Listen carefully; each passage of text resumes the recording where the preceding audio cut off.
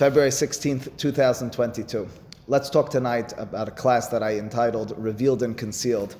I'd like to talk about the Parashat Ki Tisa, and it's a continuation of sorts, of last week's class, although you didn't have to be here last week, nor do you have to be fully privy to the punchline and discussion and development of last week's class, especially because none of you were here. But what I will tell you is we'll start with what was, I think, the last source on last week's class. We'll begin with that and very quickly make the point and then segue into Parashat Ki Tisa from this vantage point. The Gemara in Masechet Shaban Daf Pechet Amud Aleph, in a well-known statement of the Chachamim, have this dirashan pasuk in Parashat Yitro. The pasuk says, "Vayityasevu b'tachtit hahar," Am Yisrael, so to speak, encamped at the bottom of the mountain, picking up on the peculiar wording of the bottom of the mountain. Say the Chachamim, Amar Avdimi Bar Hama Bar Hasa Milamed. We learn from this Shekafa Hakadosh Baruch Hu Alehem et Har Kigigit Kivyachol Hakadosh Baruch Hu. In the imagery of the rabbis, picks up the mountain of Har Sinai. Imagine above Am Yisrael as if it's a tub. Ve'amar lahem imatem mekabelim haTorah mutav v'im lav sham teheh kibura techem. If you accept the Torah, you're okay. I'll rest the mountain down without any issues. If not, you'll die right where you are. The statement in turn is, there's a claim for Am Yisrael in future generations. There was, to say we never willfully accepted the Torah. We were coerced. We were forced into this, God. Amar Rava, afal pichen hadar kibelu abimem Ahashverosh tichtiv kiyemu v'kibelu haYehudim kiyemu ma shekibelu kevar. Concludes Rava and says it's true. There was a coercion, there was a forcefulness at the time of Ma'amad Har Sinai, but later on in the days of Mordechai v'Esther, Megillat Esther, of course, nearing as well. That's when we accepted it willfully. Kiyemu v'kibelu. We upheld what was already accepted, that being the Torah. What the imagery of the Chachamim, I think, is setting forth at its core is a description of a moment in time during which Bechira Chofshit, freedom of choice, was absolutely taken away from a people. Now that's not to say, very carefully and specifically, that when the rabbis described God raising the mountain over them, that they envisioned, per se, God actually holding a mountain and dangling it over the people. Rather, what they're portraying is the moment in time, which was so overwhelming to the extent that there couldn't be a freedom of choice. If you felt, if you saw, if you breathed, if you, in everything and anything in your existence was godliness, how could you in any way, A, say no, or B, do anything other than, quote, the will of God? Which means to say, Ma'amad Har Sinai, where there's the absolute, there's the word revealed, revelation of God, there's no freedom of choice. It's reminiscent in this respect, and we made this point in last week's class, of the beginning of creation. Is it not, Ralph? It's Ramchal's, it's Arizal's beginning of creation, where there's this overwhelming Yehud Hashem which pervades. How could you do differently? So to speak, Adam and Chava therefore decide, we want a freedom of choice. We want out of this overwhelming exposure of godliness. We want to be able to, in our own domain, develop and understand and fall sometimes and raise ourselves up. We want the challenge of free choice and in turn finding and establishing Yehud Hashem. It's a question in relationships always as well, as we mentioned last week, as we always mention, in a relationship in which there's overexposure, in which the child, the spouse, is held on the leash of the other to the extent that they can't think differently than the person who, so to speak, is in their four amot at all times. That's an unhealthy relationship. It's a relationship wherein there isn't any bechira chofshit, there's no individuality, and in turn, it strains the relationship. There needs to be that space which in turn will lead one to the other. That's B'yamei Mordechai v'Esther, says the Gemara. In the days of Mordechai v'Esther, as I always say, a book in which there's nary a mention of God. The closest you get is Revach ve'atzala yavo leYehudim mimakom acher, which, all right, determined accordingly. We'd like to imagine that's a reference to God, but it doesn't actually say God. And there's no mention of Torah, and there's no mention of mitzvot, there's no mention of tefillah, there's no mention of anything or everything. Well, that's the time, ironically, during which, so to speak, we accepted the Torah willfully, because in a time of galut, in a time of distance, in a time of concealment, that was and is the greatest moment for Bechira Chofshit, for the opportunity to freely choose and find God. That's that Gemara in Masechet Shabbat. That's that well-known Midrash. Hi, Joe. How are you? Hey, Ban. What's going on? I'm sorry, I don't have enough sheets. You mind looking on with someone? All right. There it is.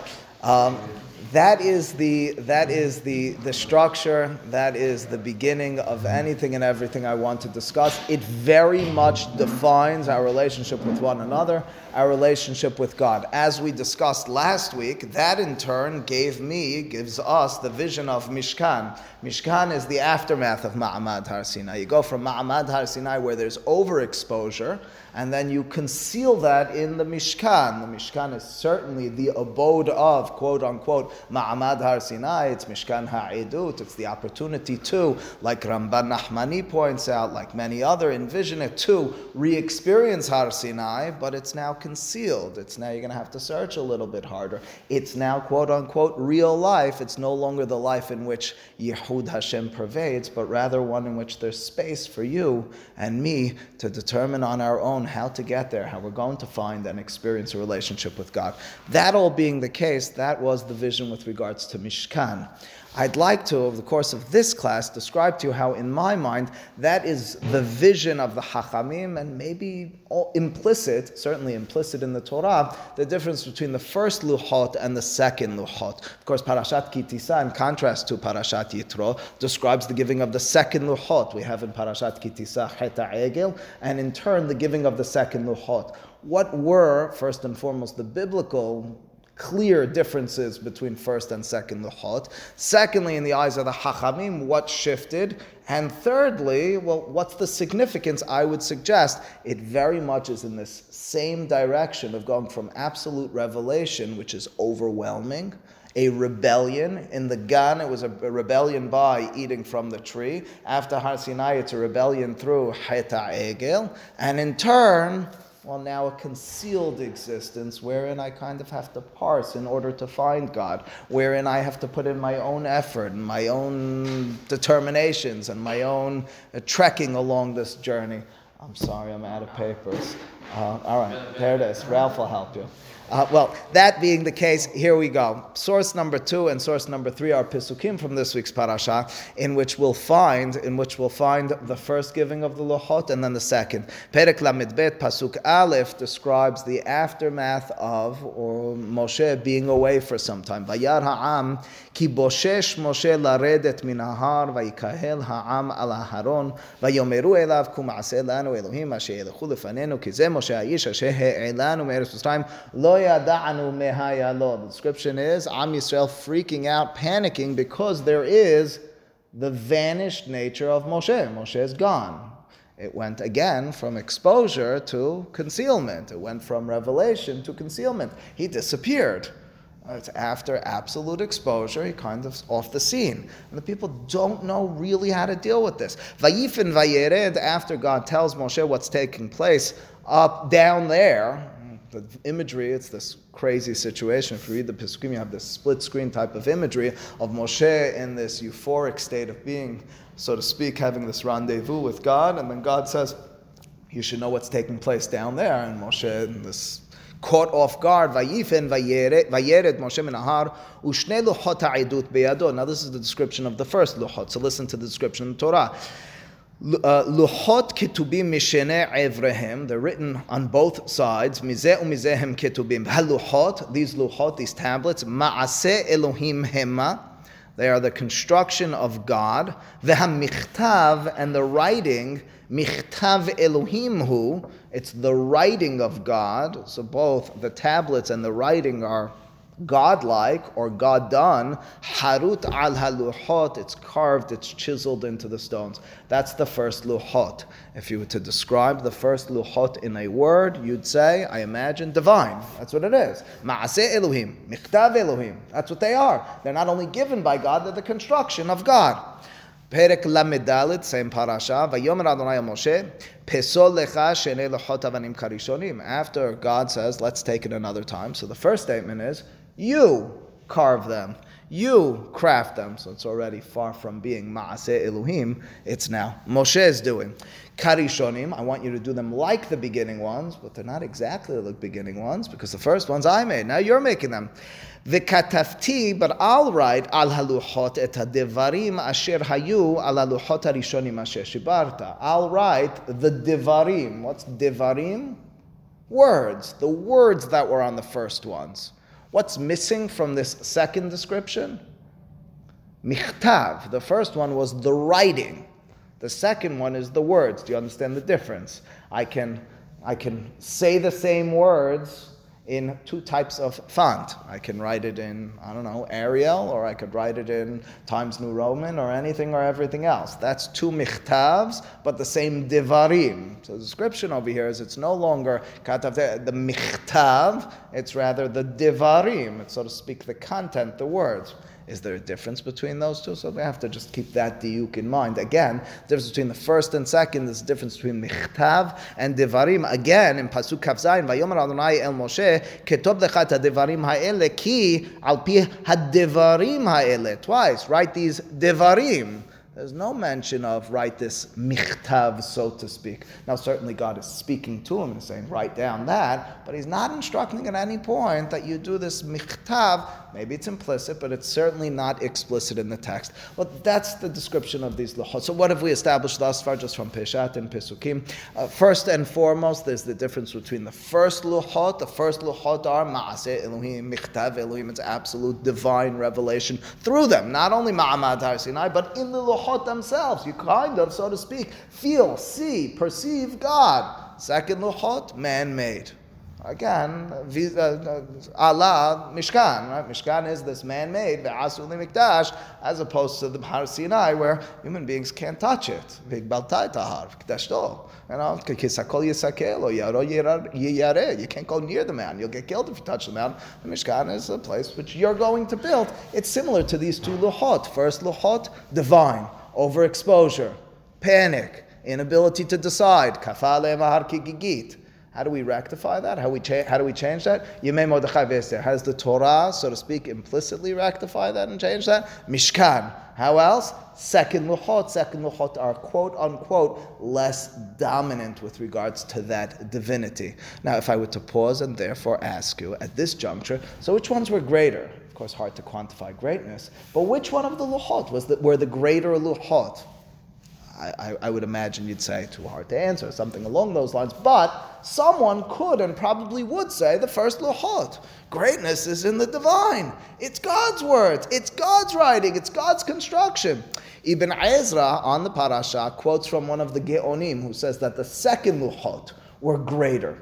Right? Cryptically mentions it, doesn't really give the backstory. And then Ibn Ezra slams him and says, that's silliness, that's craziness. How could you talk about something that's divine versus something that's man-made and say that the divine one is second place to the man-made one? Says Nitziv in source number 4 in his Perush Ha'amek Davar, Al HaTorah, he says, you should know in the second paragraph, Al Val Divrei Gaon, Lav Divrei Rekin. You should know the words of that Gaon, whom Ibn Ezra quotes, Lav Divrei Rek. They're not empty as Ibn Ezra had claimed. You should know, for example, he quotes two midrashim. One midrash says, Simolo tahat leroshi, that pasuk, Elu luchot rishonim, vimino tahabeken. Of course, a pasuk in Shir HaShirim, luchot shenim. So the left hand is the first luchot. The right hands, which are embracing, are the second luchot. It sounds as if the second luchot are, so to speak, the greater ones. He goes onwards. He cites another midrash. The next midrash says that, look at the third line here in this paragraph. Moshe is turned to by God and says, were you pained a little bit? Were you pained enough? Now, in between first and second luchot, did you suffer in order to get this? You should know, you're not going to lose out. You did a good job. The first tablets just had the 10 commandments. Now that you're in pain, now that you fasted, now that you put yourself into this, I'm giving you what we call Torah Sheba'al Peh. Says Nitziv, you want to know what was born in between first and second Luchot? What was born is Torah Sheba'al Peh, is the human involvement in the Torah. Whereas the first Luchot were divine, untouchable, overexposure. What it says is what I do. No doubt, no uncertainty, no room, nothing, no space for me as a human being to develop and understand and find myself or anything or everything else in it. Second Luchot give that capability. Says Nitziv, הכוונה בכל זה, בלוחות הראשונות, לא ניתן כוח החידוש של מה שקיבל משה, דיוקי המקראות, הלכות היוצא מזה. אבל לא לחדש דבר הלכה על ידי יוד ג' מידות כדומה, הוויות התלמוד. We wouldn't have Mishnah, we wouldn't have Talmud, we wouldn't have libraries filled with books had it just been the first luchot. Why not? Because first luchot was overexposure. First luchot were Gan Eden prior to banishment. There's zero room for human involvement. There's no challenge. There's no creative capacity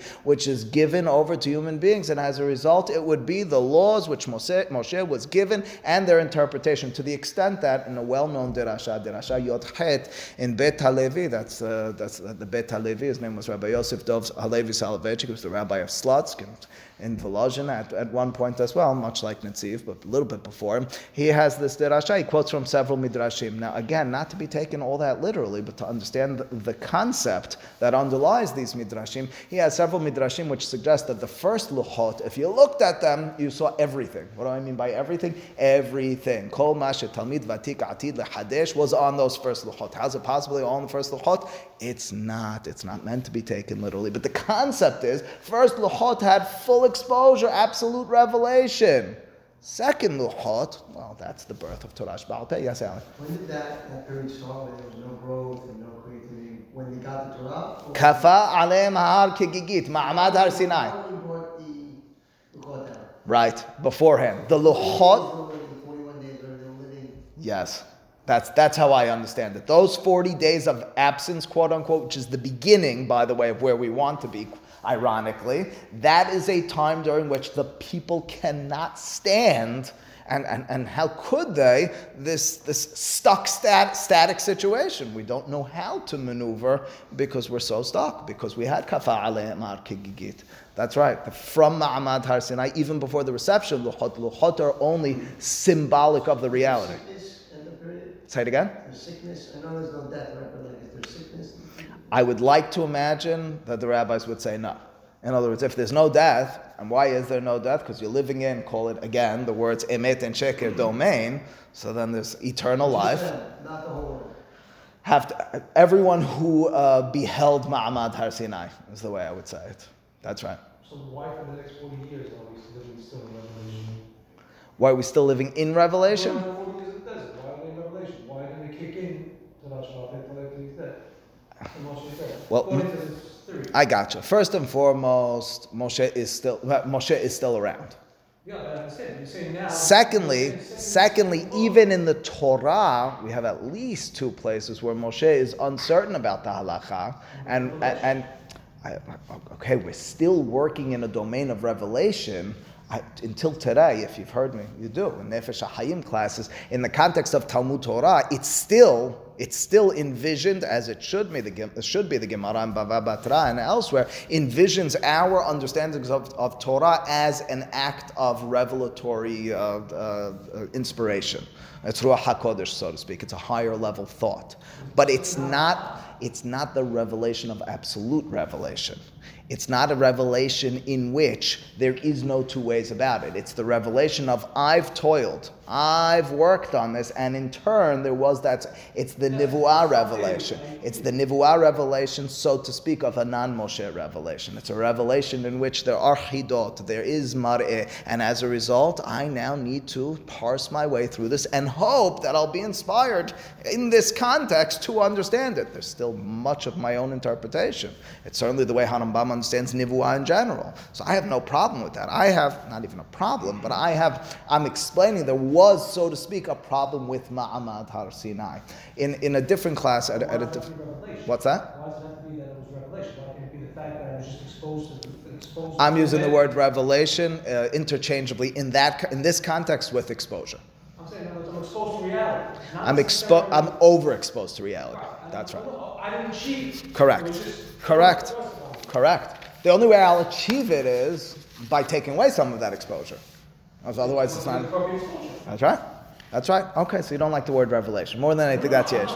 Yeah. We're saying that, in other words, that we get revelation, we're done with revelation on second report. Is that necessarily true? We're done with absolute revelation. Not that we're done with Nevuah, not that we're done with Ruach HaKodesh. We're done with absolute. Yes. Yes. But we're not done with that. It's not. Because when Pesach Sheni comes, we get that. It's a halacha. Right, but Moshe needs to ask. Right, it's revelation. That's Why not does- me striving for it. He's not me working for it. he still needs. But Ralph, he still needs to ask. He still needs to ask. He still needs to work. He still needs to figure it out. He doesn't have to figure it out. That's what I'm doing. But wait a minute, I'm going to turn around and ask for the alarm whether we can do it. But why? It's not. But let's put it. Let's put it this way. Let's put it this way. If there was quote unquote just first luchot, he wouldn't have to ask. That's what I'm saying. He wouldn't There's have to ask, or maybe he wouldn't forget. one and the same. The people themselves even ask for Pesach Sheni itself. Same thing. That's what I wanted to say, that you could take that midrash literally, that when, that's the difference between the Ktav and the Ur. The Ktav is Hashem writing it, that it's in a way where the perception is seen and understood completely. Nice. And Nice. the Ur is where you have to break it down to Nice. check it out for the Ozen. Nice. Says Jack, that's the difference, although we're going to take it in just a moment in a different direction, but it's same point in different words. You'll see in just longer. It'll take me longer and a little bit more rabbinic. Yes, says Jack, that's the difference between the michtav of the first luchot and the divarim of the second luchot. The michtav of the first luchot is exposed. You can't see any differently. That's right there in front of you. Divarim is how did you hear it? How did you process it? How were you in turn able to understand it indeed? Yes, Norman. So Midrash we said that, or we understood some idea of 49th level that they were on before, right? And they reached this level. Did they really reach that level? I mean, even though they were, still in that way. So were they exposed to be at that 49th level right before that final place? Did they get there? Or were they taken there? And in that same regard, if you compare that and contrast that back to the Gan, there had to still be that crack of that one in the Gan to allow them to act and get to that place. So, in a sense, it always gets to that same point where there's still that one piece missing, whether you achieve it yourself or not. There's still that one piece missing comparatively that allows you that to get out. There is still, even within the Gan and Ma'amad Har Sinai experience, this is to put it in different words, there is still a Bechira. There is still space. Otherwise, you couldn't get out. 49th level achieved, or was that 49th level where they just happened to get to because they were taking it? So no simple answer. My guess is, even at that level, being a human being means there's still, even that level in and of itself still has a little space. It's a tiny crack. Taken there automatically through revelation, or did they achieve to get to that? Is that what he's asking? Yeah. Yeah, but they didn't achieve. Well, certainly Harambam describes it as they're not on. Okay, but they also fall very quickly. Harambam has that they couldn't have heard. We talked about this a few weeks ago. They couldn't have heard the dibirot because they couldn't have been there at the same level to be able to achieve a nivuah in such a quick circumstance. I'll go further. That might be why they fell so quickly, similar to Adam and Hava. So I'd imagine they didn't achieve. I'd imagine they. What's that? Yeah, both Boshashu. Lo Yitzboshashu and Boshesh Moshe, absolutely, because they are in different coordinates, a parallel experience. It's the experience of overexposure, which cannot be maintained and will not be maintained. Yehud, as it's manifested in totality, cannot be a human experience. And in turn, what's that? He achieves it so he can handle it. Moshe is an Ish HaElokim, and as a result, as we've discussed on many other occasions, Moshe therefore can't be there, as Netziv makes this point as well, he can't be their human leader entering into Eretz Yisrael. He can be their human leader, even not at Har Sinai throughout the Midbar, because you're still dealing with a separate, more elevated level of Nivuah. As you're about to enter into Eretz Yisrael, I know, still elevated compared to Galut, but it's still real world. He can't be their leader any longer. He's in a different domain. He's not struggling the same process reality that they are. Well, anyway, on these same lines, I'd just like to perhaps give two other perspectives which will bring us in the same direction as that first one. And the first of these two starts with this Gemara Masechet Sanhedrin. The Gemara Masechet Sanhedrin is dealing with what we know. We happen to know it based on archaeology today. I'm sure they knew it even then based on historical something. There are two types of kitab when we talk about historical kitab of Hebrew, let's call it. There's what's called kitab Ibri. I think it's called whatever. I don't know. Ancient Hebrew. What?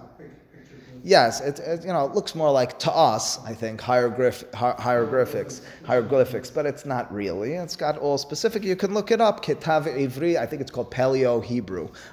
You'll find what's called Kitab Ivri, and then there's what's called Kitab Ashuri. Kitab Ashuri is the letters on the page in front of you.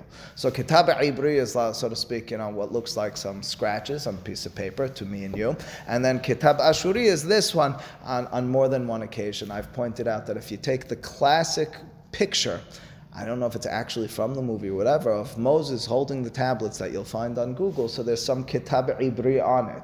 And if you then parallel it to the actual letters, there's a mistake. I forgot the mistake. Like, they didn't even get that right. They didn't get Anochi right, I think, the Aleph Nun Chaf Yod. Anyway, either way you slice it. So, what's that? They did. Well, that is actually exactly what I'm going to talk about. The issue I'd like to address is what was on those luchot.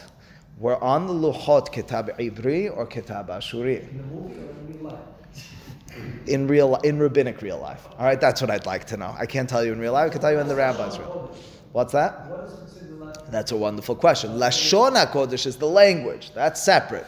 What's the Kitab? I want to know about the Kitab. The Gemara in Masechet Sanhedrin on Daf Kaf Aleph Amud Bet, going into Daf Kaf Bet Amud Aleph, has several opinions, but none of them are directly addressing what was on the Luchot. What they are addressing is, in these words, what was the original Kitab of Yisrael?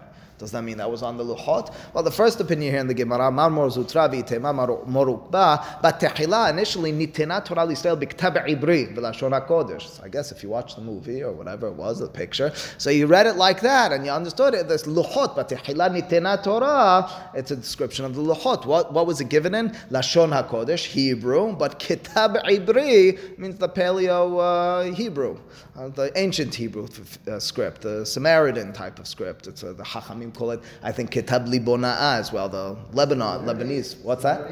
Say it again? It's the same thing. It's directly parallel to our alphabet. It's letters, but they don't...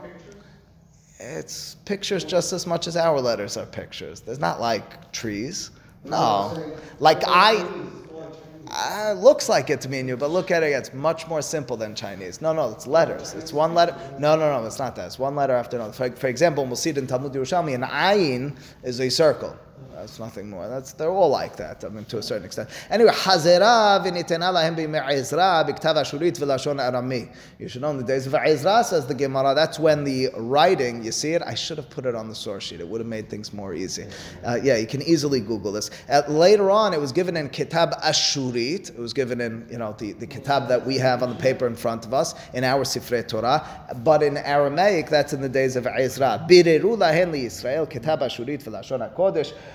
At that point, or subsequently, they decided, Bireru, they chose Kitab Ashuri and Lashon HaKodesh, which means to say we learn Torah and we write Torah, we deal with Torah with the letters that are called Kitab Ashuri. Ashuri milashon Ashur, it sounds like at this point in the Gemara, so to speak, associating with Ezra, Assyrian of sorts, and then Lashon HaKodesh, Hebrew, as we would call it Lashon HaKodesh. So the Gemara seems to describe, at least at this juncture, that originally it was given in Kitab Ibri. For our purposes at this point, that doesn't mean all that much, other than raising eyebrows, because maybe it's not what we were accustomed to. Tanya, the next statement, Beraita, Rabbi Yosei Omer, Ra'ui haya Ezra shetinaten Torah al yado l'Yisrael. You should know, Ezra was on the level, he was worthy to be the one chosen to receive the Torah for Israel.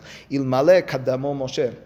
Had Moshe not come first, Ezra would have done it. Ve'afal pi shelo nitana, after the ellipsis, nitana Torah al yado. Even though the Torah wasn't given by Ezra, nishtana al yado hakitab. You should know the writing was changed by Ezra.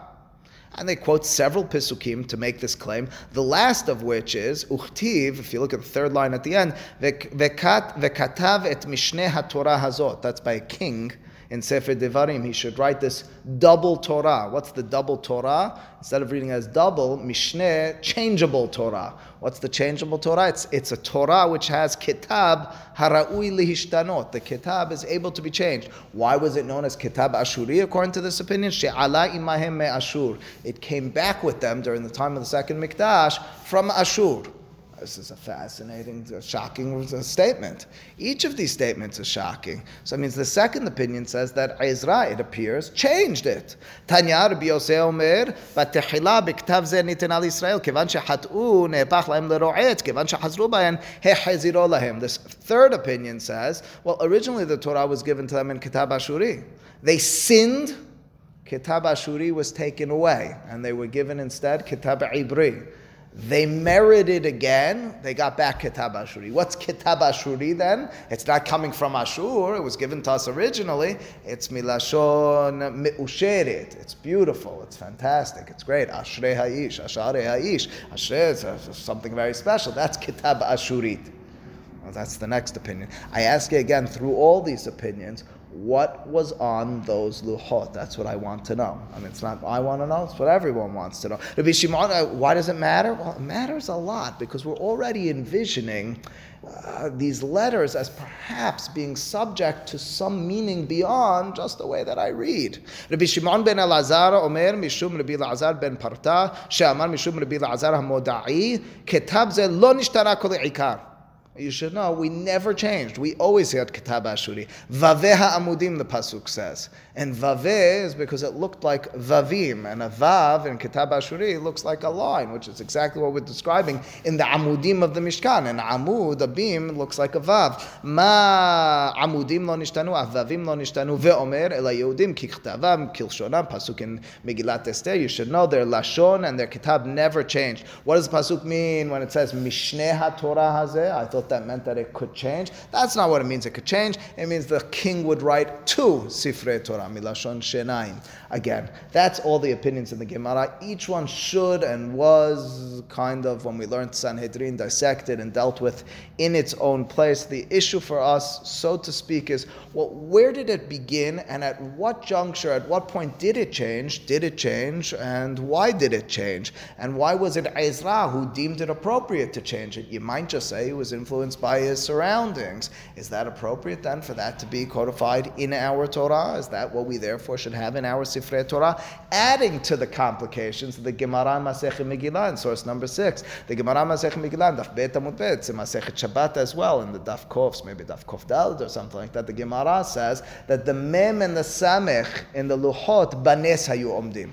Mem and the Samech, of course, are closed, and in the middle they have something which is not connected. If it's chiseled out, well then how does that middle area hang in midair? Yes, it's a miracle. Here's the problem. Mem and Samech, a Mem Sofit of course, are not the same in Kitab Ashuri. That's not what they look like. Well, that being the case, the Gemara seems to be saying explicitly that the Luchot were with Kitab Ashuri. That's the statement.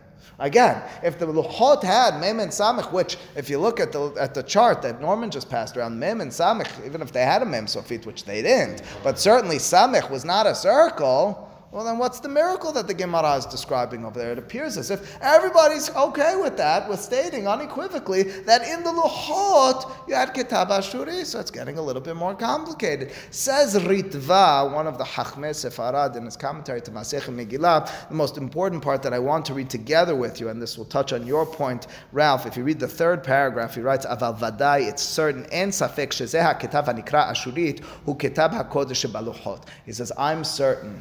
And again, there's a major dispute about this, that Kitab Ashurit was the writing on the Luchot. Ve'al Shem Kach Nikra Kodesh. And that's why the language and Ashurit are known as Kodesh, Chenashon HaKodesh. Me'olam lo nira HaKitab ha'u ela baluchot. However, that writing was found on the Luchot and only on the Luchot. Outside of Luchot, Sifrei Torah and different things that were being written, those were being written with Kitab Ibri. Aval Lashon HaKodesh, but the Hebrew, he says, we had for some time. He says, but we would be writing in Kitab Ivri. He continues and he describes what's so great about this Kitab. He says, you should know this Kitab Ashuri has, I'm looking for the line in which he describes it as having so much connected to it in terms of sanctity that you can even be, where's the line? It's on the next page. Did I cut it out? He has a line in here where he describes why this Kitab Ashuri is so special. He says about the Kitab Ashuri that it has crowns to it and it has a certain sanctity to it. I can't find it at the current moment. But that being the case, his description again goes as follows. He says that Kitab Ashuri was on the original Luchot. That's the divine-looking letters. They're much more beautiful. The statement in the Gemara, just look at them. They are a lot more beautiful. They are the divine ones. That's what was on the Luchot, but we were writing in Kitab Ibri. Later on, at some juncture, things changed, and we started writing Kitab Ibri. What was the Hidush of Ezra? It was to expose that secret writing to the people and to give them Kitab Ashuri. Why did nobody know Kitab Ashuri? Because it was nestled away in the Aron on those Luchot. All that being the case, why do I mention all this to you in this class? For the following reason. Because lastly, and I hope I haven't confused you thus far, but just to state it as clearly as I can, we had several opinions in the Gemara about how we went, if we went from Kitab Ibri to Kitab Ashuri, if we started with Ashuri, if we had to stop off with Ibri in the middle. Ritva talks about the significance of this Kitab Ashuri. He says that it was on the Luchot, but here's the issue with Ritva. It's Talmud Yerushalmi in source number 8. Talmud Yerushalmi has two opinions. One opinion says that you should know the miracle in the Luchot was the Mem and the Samech, the Mem Sofit and the Samech. They were just dangling in midair because that middle area, which was chiseled out, the hole in the middle, how did that rest on anything? Clearly, that's a miracle. Do you understand why? If I chisel out a letter, that's easy. But if I chisel out a letter and then there has to be a block in the middle of it, that's a miracle. Says the Talmud Yerushalmi. You should know, if you think that the first Luchot had Kitab Ibri, then the ayin, and look at the list, the ayin is a circle. That was the miraculous dangling letter. Well, which one was it? Ritva, you told me Kitab Ashuri is that sanctified, divine writing, which we couldn't use, and only in the days of Ezra did we begin to use it. Well, which one was it? Can you help me out with this? Says Radvaz, and this is the punchline, and hopefully we'll now understand the depth of this statement of Radvaz. Radvaz is a 16th century Israeli and Egyptian rabbi, Rabbi David ben Zimra. He says in his Teshubot here in Chilek Gimel, Siman Taf Mem Bet, he says, here's how it goes. In the first Luchot, it was Kitab Ashuri. In the second Luchot, it was Kitab Ibri. That's how he mixes this. He has a diuk. It's how we started the class. He says the first Luchot say it was Michtav Elohim. The first Luchot had the writing which was divine. The second Luchot had Hadivarim. It had the words of God, not the writing of God. I stop and I ask you, why so? What's the difference between first and second Luchot? But I think we know the answer. First Luchot was overexposure to the extent that, Jack said it earlier, the Midrash tells us you looked at it and you saw everything.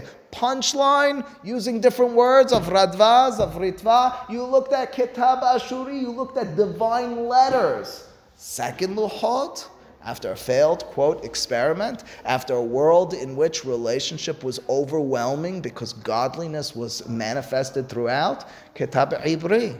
We worked with Kitab Ibri for some time. Kitab Ashuri then is what we have today. So you might then ask, so how do we deal with Kitab Ashuri today? Which is an important question. In other words, if my imagery is right, and the answer is that even, and I bring you back to this point, even in the domain of Kitab Ashuri, there's still a freedom of choice. And midrashically, we have a reference to that. This is all parenthetical. Where do we have freedom of choice even in Kitab Ashuri? Look at those letters. Again, there are no crowns on those letters. There are only crowns on Kitab Ashuri.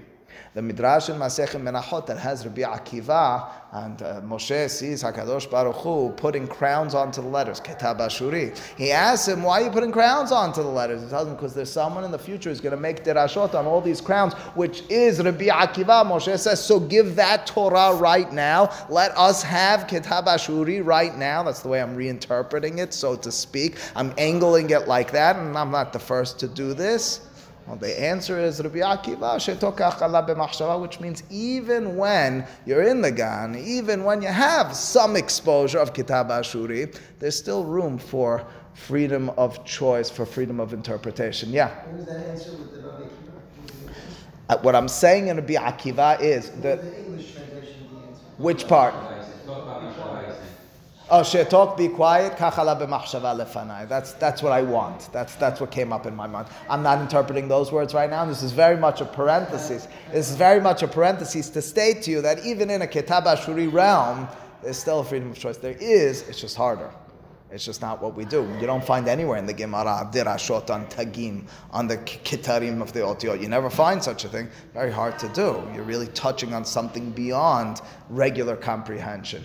But it's still Torah Sheba'al Peh. There's still room even in there for Torah Sheba'al Peh. It's just more difficult. But again, so what have I done? And then I'll give you the last. Kitab Ashuri is the only one which has crowns. So it has, I was saying that Hashem put it on after, or it always had a crown? I'd imagine it always did. And that's the description. He's putting the kitarim onto the otiyot, and he's stating to him, but because there's a chance for derashot on this. Actually, it makes more sense, because then you said it has crowns, it's keter, so that's the original source. Of course. But all that being the case, again, just to piece it together, what we've led up to thus far, and then we'll end it with one more perspective. What we've led up to thus far is as follows. The difference between first and second luchot is the difference between an overwhelming experience in which God, and it's the way many relationships do and should begin. It's the way I've described on more than one occasion, childhood. Childhood is in a home in which our parents make many, if not all, the decisions for us. They determine when we eat when we're babies. They determine when we go to sleep, and so on and so forth, literally everything being decided for us. All we're doing is living and crying from time to time. As you get a little bit older, there's a little bit more space, but still confined. It's when you get older and older and the relationship becomes more mature that you must rebel, you must have that distance and move out. That's a healthy relationship, but it begins with the intimacy of overexposure, of involvement on a very, very minute, on a very, very detailed scale in all and everything that you do. That was the first luchot. That's the Ma'amad Har Sinai. That's the Kafa Aleim Har Kikigit. What's that? They didn't give that generation. He did. They couldn't have sinned in the Midbar had they not.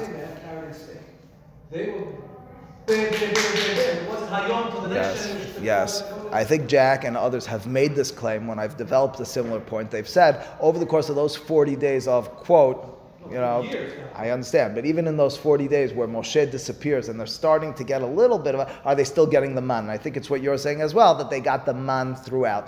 Again, so so they still have direct involvement, but it's diminished from Ma'amad Har Sinai, that's for sure. The second luchot are still not the same. You are right. You are right, and again, and that's why entrance into Eretz Yisrael is a whole new experience, but compare it to an infant and a 15-year-old. So the infant is literally, everything's being determined, that's Ma'amad Har Sinai. The 15-year-old is the Midbar. They make those mistakes, and then they're slapped back into place. They still have room, but they're still under the same roof. It's afterward that things change. The second luchot begins the adolescence. The second luchot begins the ability to have that freedom of choice. The second luchot begins the space of humanity to develop and find yichud and not have it just served to them. It gives them that bechira. That's the difference from Kitab Ashuri of Radvaz of first luchot and Kitab Ibri of the second luchot. It was our adolescence jumping in that led to Happy, because that's what made us follow him in the beginning. It was our youthful passion to jump in. We didn't know what we were getting into at the time. Maybe, I'm not certain we had much of a choice. We had a choice. We jumped in. That's what he says. I remember when you followed me in the Midbar. That was the thing that I remembered. That's what Paul calls out. Yes, into the Midbar we went, but But the Ma'amad Har Sinai, okay, all right. And then we realized we were raped. So what do? I gotcha. Is that a question or is it a comment? It's a statement. You're feeling bad about the experience. You feel like we were duped into it. I'm saying I think it was an appropriate, youthful, adolescent driving forward, being overwhelmed by it. Allah, not the same, but Allah, Ahava and Yirav Harambam, you're driving forward and then you're being jolted backwards. Similar, not the same at all, because we're dealing with exposure over here as opposed to just reaching out and understanding more and then realizing the distance.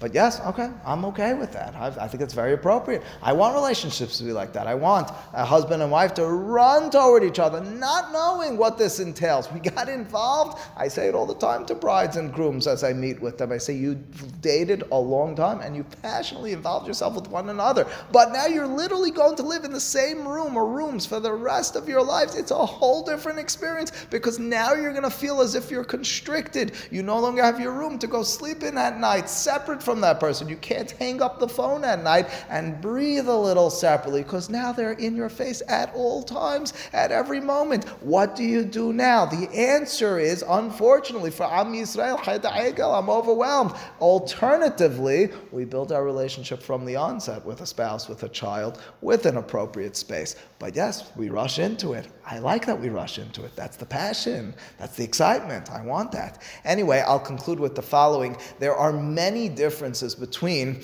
Parashat Yitro's mention of the Aseret HaDiberot, of the Ten Commandments, and Parashat Vayethanan's. Many, you might know many of them. Shamor and Zachor. Zachor et Yom HaShabbat lekadesho is in Parashat Yitro. Shamor et Yom HaShabbat lekadesho is in Parashat Vayethanan. Say the Chachamim specifically about that one in Masechet Berachot and Daf Kaf, in Masechet Shavuot and Daf Kaf. Shamor v'Zachor b'dibur echad ne'emru. Somehow God spoke them both at once.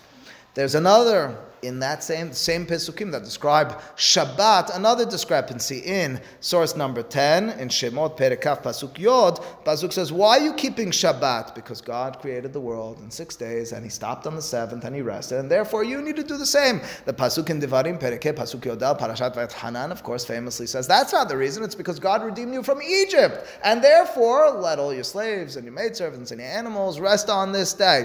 All right, it's a description of understanding the slave mentality. Which one did he say? Imagine something along the lines, it's a mahloket ha-mefarshim, exactly how and what was said and which circumstance and so forth, but something along the lines of b'dibur echad ne'emru, some concept in some way was said at once in tandem for the people to understand. Keep in mind this was a prophetic experience. But all that being the case, there's an interesting point, and that is that one mention is in Yitro and the other in Vayethanan. The question is if there's a significance to one being in Yitro and the other in Vayethanan. And many suggestions can and have been given. Vayethanan, oftentimes we imagine as Moshe's reminiscence. So with the stamp of approval from God, this is the way he sets it forth for them. Not contradicting per se, but supplementing the description the first time. There's a strange but very famous Gemara in Masechet Bava Kama Daf Nun Daled Amud Bet. The Gemara seems to suggest that Parashat Yitro is the first Luchot and Parashat Vayethanan is the second Luchot. That's what the Gemara seems to say. Rabbi Ishmael asks a contradiction. Diberot harishonot, quoting Pasuk Shemot Perekav, Abdecha v'amatecha behemtecha. Diberot ha'aharonot, shorecha hamorecha v'cho behemtecha. What are you talking about? That's not the second Luchot. We never have any description of reading the second. It's Pasuk in Parashat Vayethanan. So to speak, the rabbis over there, Ramban Nachmani's commentary to the Torah jumps on this as well, are envisioning, although in Parashat Vayethanan, Moshe is describing the first Luchot, that experience, they're so to speak, and here's the key words, describing the nature of the first Luchot as portrayed in Parashat Yitro, and the nature of the second Luchot as portrayed in Parashat Vayethanan. Do you understand? They were both true. This is my interpretation, although I share it with many. In other words, you can say about me, listen, he's a really nice guy, but he knows how to be stern. That's one description. perhaps of me. Alternatively, you could say about me, he's a very stern guy, but he knows how to be a nice guy. Those are different descriptions. What's the primary function in who this person is? When you look at him, what's the first? They're all a part of it. It's not contradicting per se, but what's exactly, when you were to describe this, it's that silly question, are you Jewish, American Jew? What are you asking that question? Of course, I'm both, or whatever. You're asking primarily, what's your first identity? So the description then is that Parashat Yitro describes first Luchot identity, and Parashat Vayetchanan, according to this Gemara, second Luchot identity. Now let's think about that discrepancy.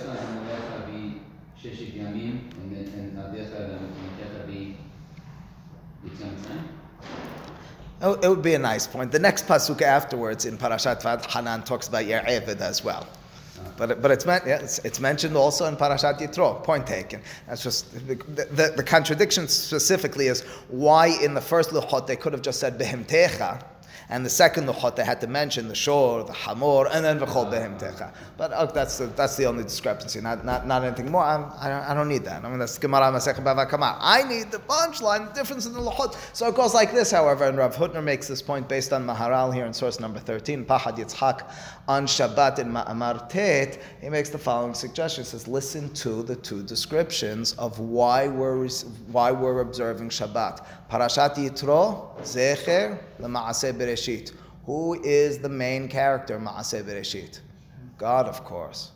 Parashat Vayetchanan, second Luchot is Zecher, L'Yetziat Mitzrayim. Who's the main character? I know God is the one who does it, but ultimately speaking, we play the role of leaving Egypt. Ralph just said we were the ones who rushed forth into the desert. Use his words, if you must. But the point is, we play an integral role in Yetziat Mitzrayim. Moshe certainly does, but Am Yisrael are the players over there. The behind the scenes is God. Maaseh Bereshit is all God. There are no human beings. I guess there is on day 6, but Sheshet Yamim is God. That being the case, it's the same point again. What's the difference between the first and second Luchot? It's the difference between absolute divinity. That's the description. You look at the first Luchot, you envision what that was. That was an experience of overexposure. That was the experience, I don't know where to move. I don't know how to do any differently. That's unhealthy. It's necessary at the beginning at times, but that's unhealthy. I can't develop. I can't be creative. I can't find myself, and in turn, I'm not really a part of a bond. I am just being swallowed by the other. Second Luchot is, now I'm giving you some distance. Second Luchot is, now it's no longer the Michtav Elokim. It's rather just the Devarim. Now it's not crafted by God, but rather by Moshe. That's the difference. It's no longer a kafa alehem ahar kigigit. It's rather an opportunity to make our way to a kiyimu v'kibelu b'imei Mordechai v'Esther, to say it just as succinctly and as clearly as I can. Much as we've discussed, developed, and determined, the difference between a Gan experience and a post-Gan experience is the difference between a domain in which freedom of choice is severely inhibited because I can't see or think any differently. And breaking out means I'm working toward that, but I'm now able to determine. I don't feel and see in that innate way God that surrounds me. So too was Ma'amad Har Sinai, an overexposure, what the rabbis call kafa alei mahar kigigit. How do we compensate for that? Distance, disappearance. Second Luchot, Mishkan, as we discussed last week, concealment. It's no longer all there in front of you. You're playing a role in this.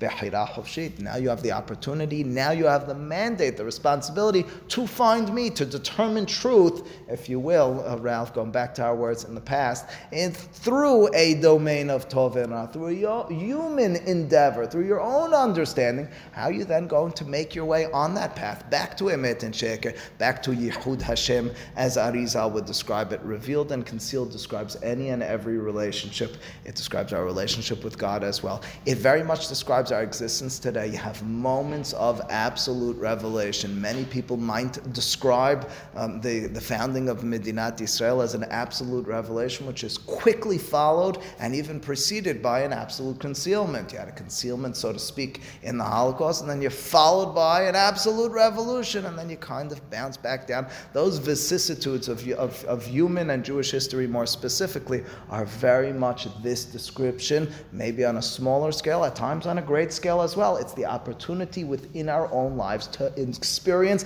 that rendezvous, that moment of absolute revelation, of exposure to God, feeling jolted, feeling that I can't think any differently, and then God, so to speak, distances himself in order to keep this relationship going, in order to keep it rich and ripe, in order to keep us involved, as opposed to keep us, or putting us in an overwhelmed state of being, as we had in the Kafa Aleim Har Kigigit, as we had in the Gan at the beginning. Baruch Adonai Le'olam. Amen ve'amen.